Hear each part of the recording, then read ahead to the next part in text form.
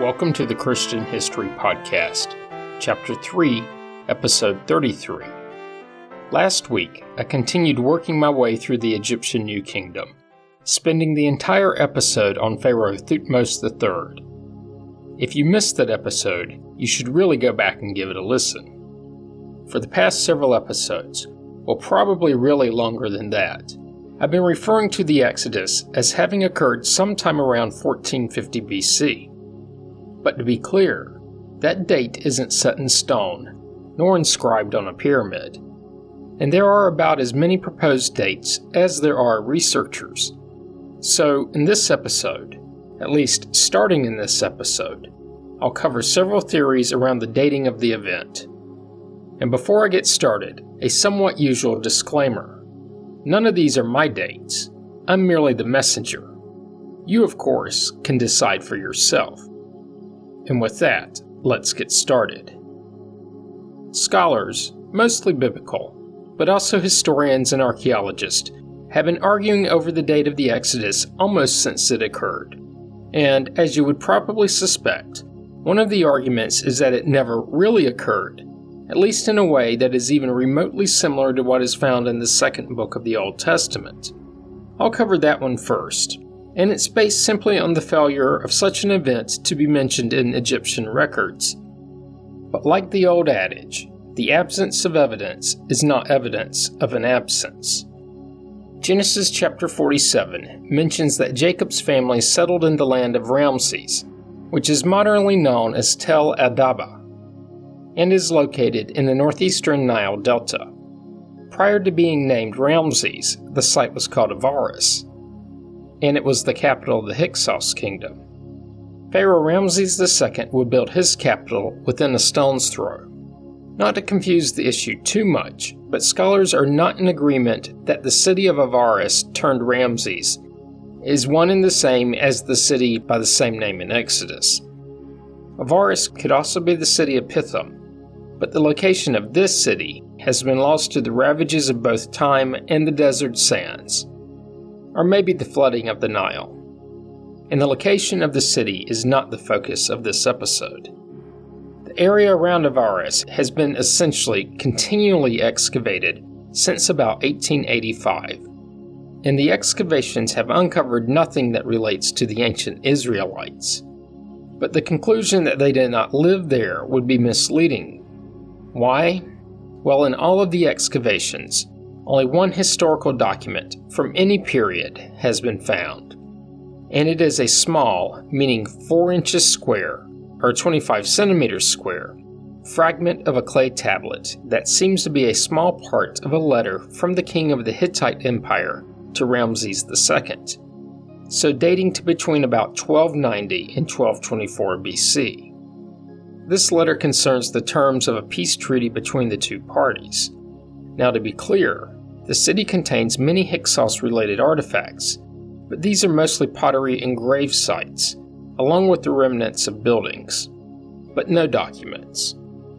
It's also important to note, and I know I mentioned this towards the beginning of this chapter of the podcast, so over 6 months ago. Anyway, surviving Egyptian inscriptions quite usually only present the highlights of a pharaoh's reign, a sort of propaganda. Most events that would show the pharaoh in a negative light are ignored. And in many cases, this makes sense.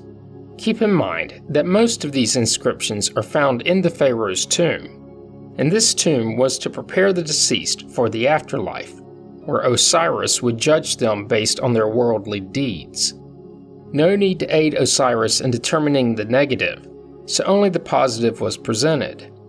Now, it's been proposed that the Egyptian belief and reliance on these inscriptions was so strong that if something was not recorded, to them, it really didn't happen. Proponents of this no Exodus theory also point out that the pharaoh named in both Genesis and Exodus, well, they aren't named, they are unnamed.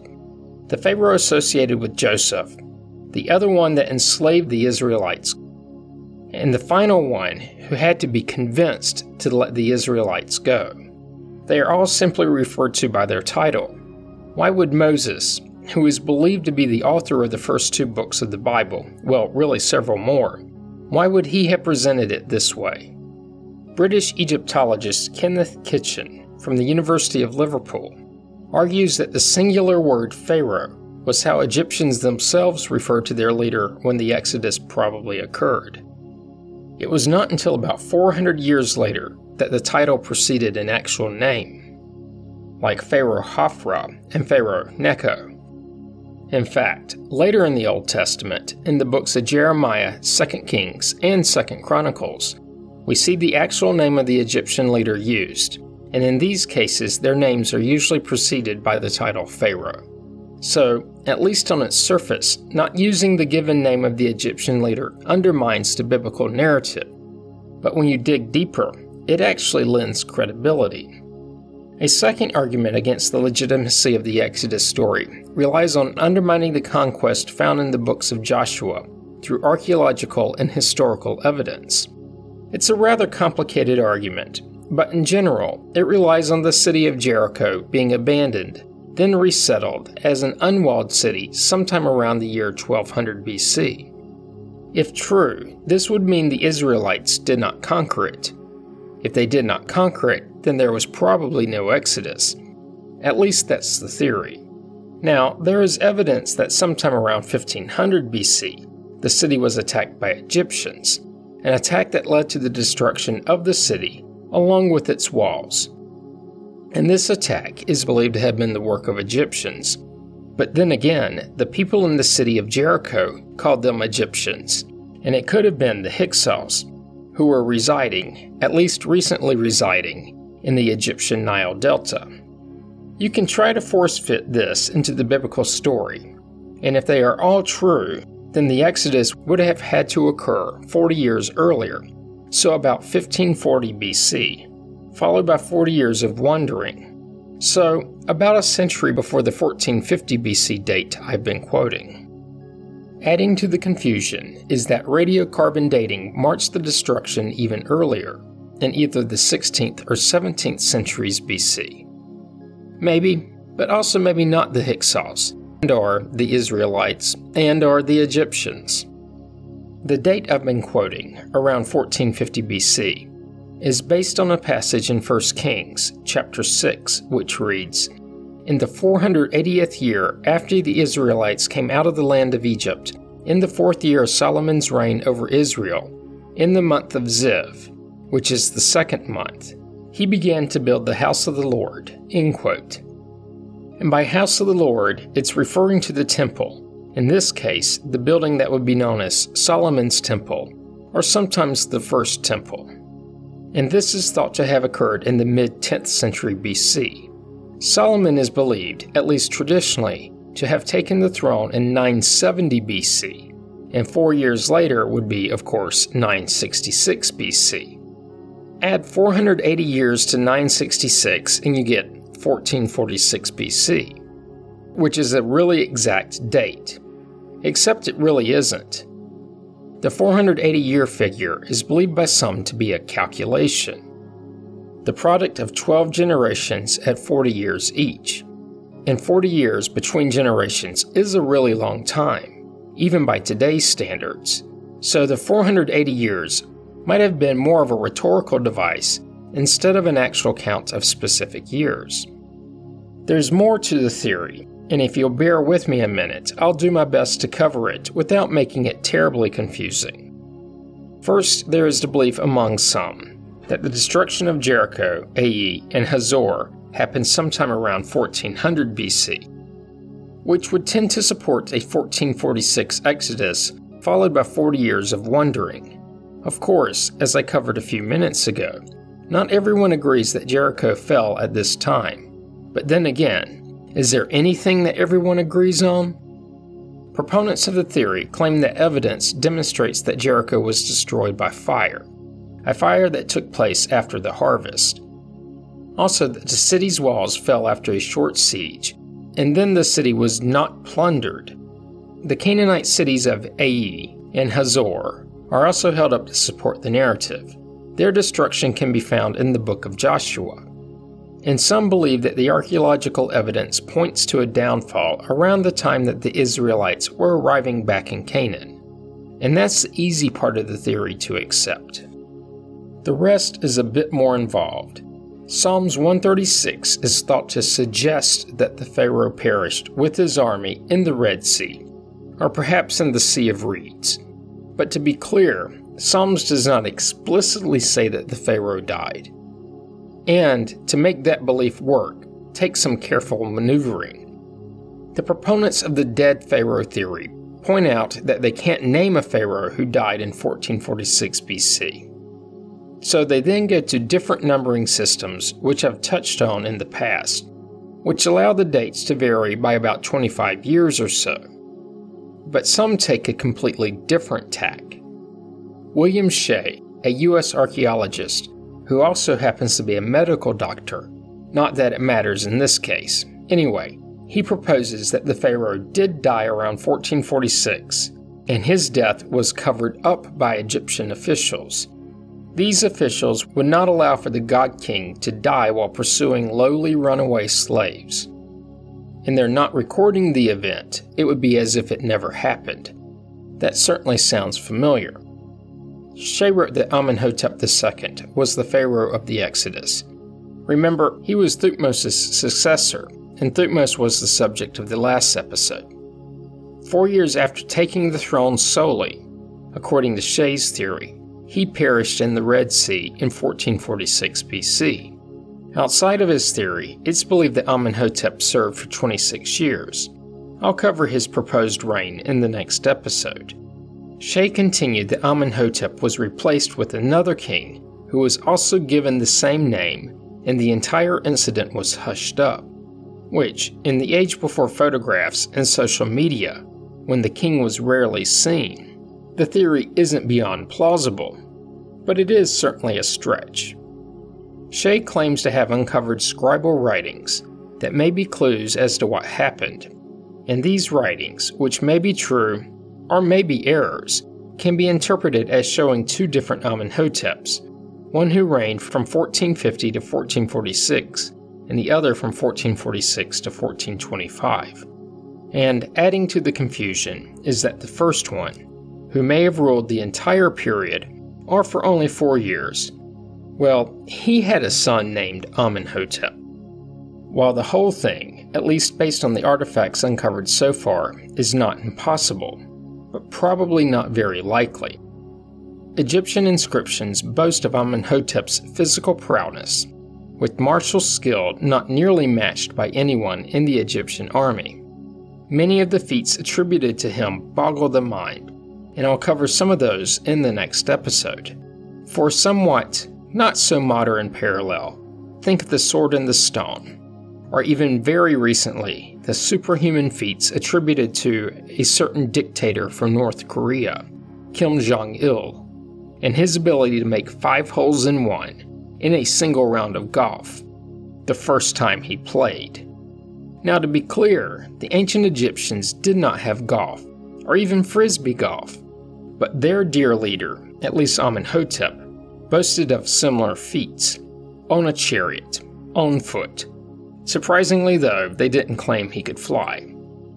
Anyway, the proponents of the theory that he drowned in the Sea of Reeds and was quietly replaced point to the similarities of his feats in the passage in Exodus 5, where the unnamed Pharaoh, after Moses and Aaron relay God's message to free the Israelites, the Pharaoh says, "Who is the Lord, that I should heed him and let Israel go? I do not know the Lord, and I will not let Israel go." To me, it seems like a bit of a stretch to compare this statement to various feats of strength. Proponents of the theory also cite that post-1446 BC, the leader, whichever Amenhotep it may have been, appeared to have been humbled, as inscriptions recorded after this date seem to be more factually centric. Finally, the proponents of the Amenhotep died in the Reeds theory point to the abandonment of Avaris as evidence, claiming that it was made a ghost town as the result of the many plagues brought by God on Egypt. Historians, they claim, are unclear why the place was deserted. But these historians propose it may have been due to a peaceful foreign policy, making this militarily important site in the Nile Delta unnecessary. Of course, like I've covered many times, so far, no substantive documents supporting either theory have been uncovered at the site. A couple of years after the 1446 BC potential date of the Exodus, Egypt set about on a huge military campaign in Canaan. It's thought that the primary objective of these expeditions was to replenish lost wealth, capture new slaves, and seize military personnel and assets. And proponents of the two Amenhotep's theory claim that this raiding and pillaging expedition was geared towards rebuilding the wealth Egypt had lost with the departure of the Israelites. Recall that in Exodus chapter 12, verse 36, the Israelites plundered the Egyptians of their gold, silver, and clothing. The military campaign a few years later was so that the Egyptians could regather some of their lost wealth, albeit from different sources. But you don't have to believe that there were two pharaohs by the same name to buy into the military campaign to recover lost wealth. This campaign was to Syria, similar to the route followed by Amenhotep's father Thutmose III, and the spoils of victory were apparently much more than any previous campaign, returning Egypt to its pre-Exodus stature. I know I said finally one prior time, but there's another piece of archaeology that is commonly used in reference to the historical context of the Exodus, and that's the defacing of monuments of Hatshepsut, the princess turned regent turned pharaoh, who was essentially the predecessor to Thutmose III. In the previous episode, I touched on this, and as you would expect, the common explanation is that Thutmose III was trying to legitimize his own rule. Counter to this is that some researchers believe that the removal did not begin until after she had been out of power for about 20 years. Some even believe that the removal of her name wasn't until Thutmose was dead and Amenhotep was in power. It's been proposed that the motivation for desecrating her name was that she was the princess who adopted the infant Moses when he was found in a basket among the reeds, and Amenhotep was so upset at Moses that he lashed out at the memory of Moses' adopted mother. Keep in mind that if true, Moses would have been essentially Thutmose's adopted brother and Amenhotep's uncle, a great family feud. Anyway, you can see that there is much to this theory of the mid-15th century BC Exodus. Some supported by biblical text and other bits attempting to fit what is known about Egyptian history to the biblical narrative. But to be clear, there is no direct evidence of most of this. There are no Egyptian records about two Amenhoteps, nothing about the Israelites plundering the Egyptians, or about Moses being adopted by Hatshepsut. But you also have to remember what I said in the beginning of this episode. Absence of evidence is not the same as evidence of absence. There's another dating theory worth covering, and that is that the Exodus occurred in the 13th century BC, so roughly 200 years after the 1446 date. This theory relies on two specific events. First, there is the mention of the city of Ramses in Exodus chapter 1. Exodus reads, "Therefore, they set taskmasters over them to oppress them with forced labor. They built supply cities, Pithom and Ramses for Pharaoh." End quote. But the city of Ramses wasn't built until after the 15th century BC, as the Pharaoh Ramses wasn't even born yet.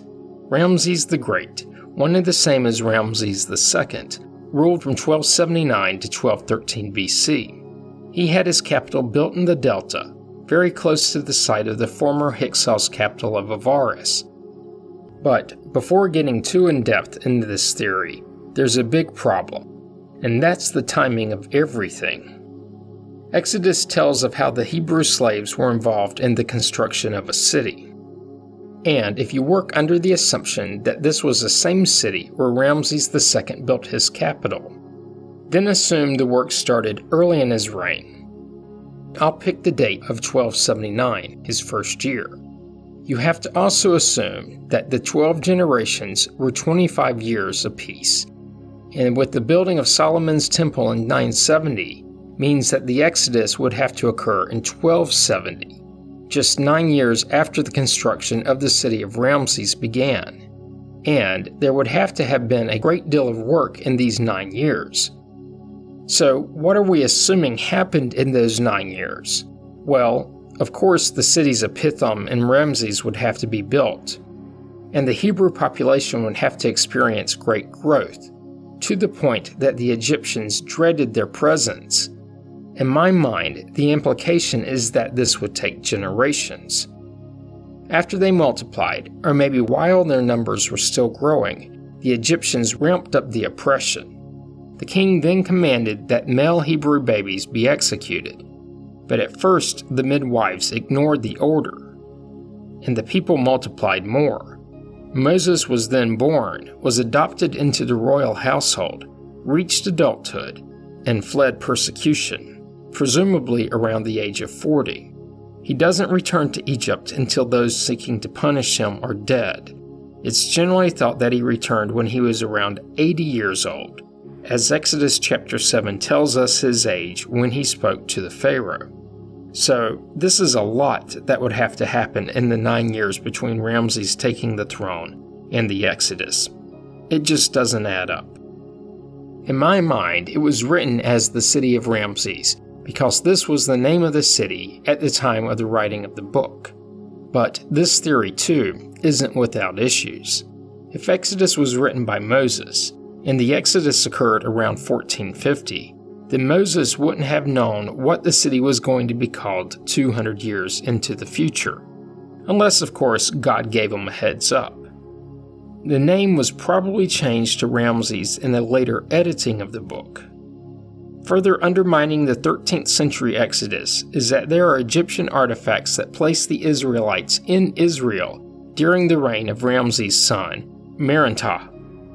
And this would mean that the Exodus had to occur at least 40 years prior to these inscriptions.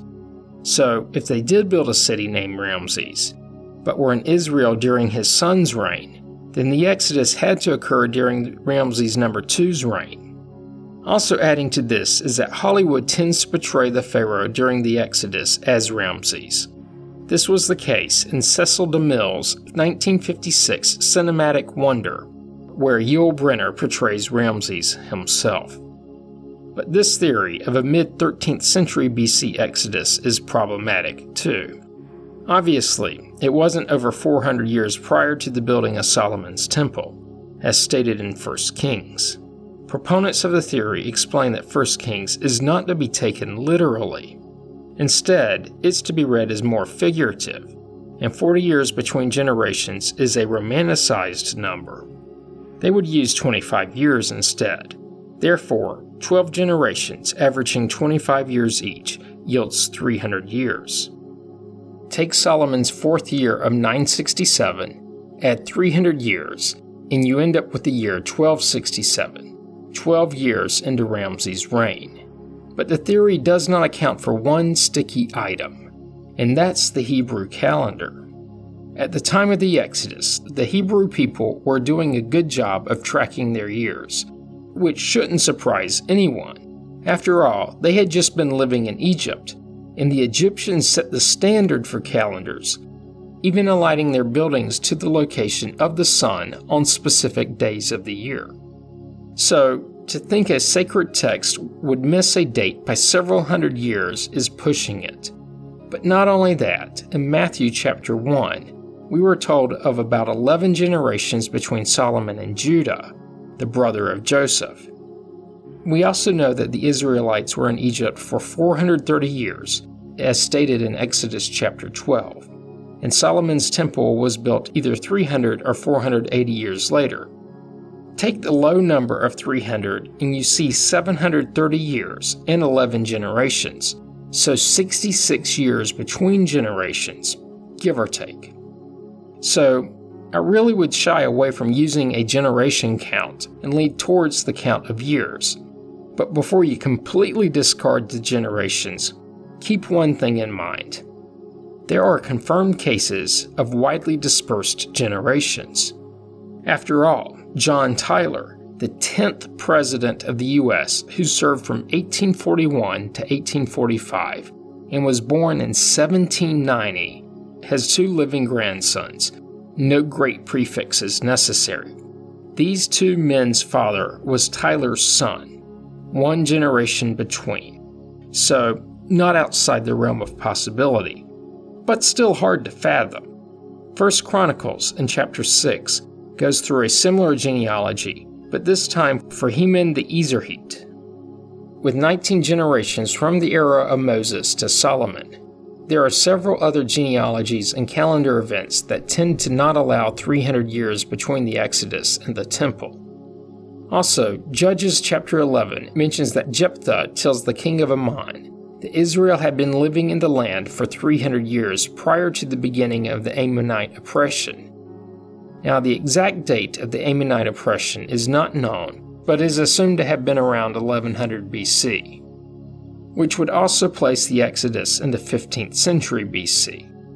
But it's worth noting that Jephthah himself was the son of a prostitute and he became a judge of Israel. So his knowledge of history has been called into question by some. And that's where I'll end this episode. When I first started, I thought I could cover the topic in a single week. But, like so many times, there's just too much to cram into less than 30 minutes. So I'll make a good faith effort to wrap up the dating of the Exodus in the next episode. You don't want to miss it. Comments and questions can be sent to comments@christianhistorypodcast.com. As always, you can find information about the podcast on the internet at christianhistorypodcast.com. This week, please go to iTunes or wherever you receive the podcast from and leave a positive review. That helps others to find the podcast. You can find the Facebook page by searching the phrase Christian History Podcast as 3 separate words. Once there, be sure to like the page so that it's easier to find later. Finally, if you're enjoying the podcast, do subscribe so you get the episodes as soon as they are released and you don't miss out. Thanks for listening, and have a great week.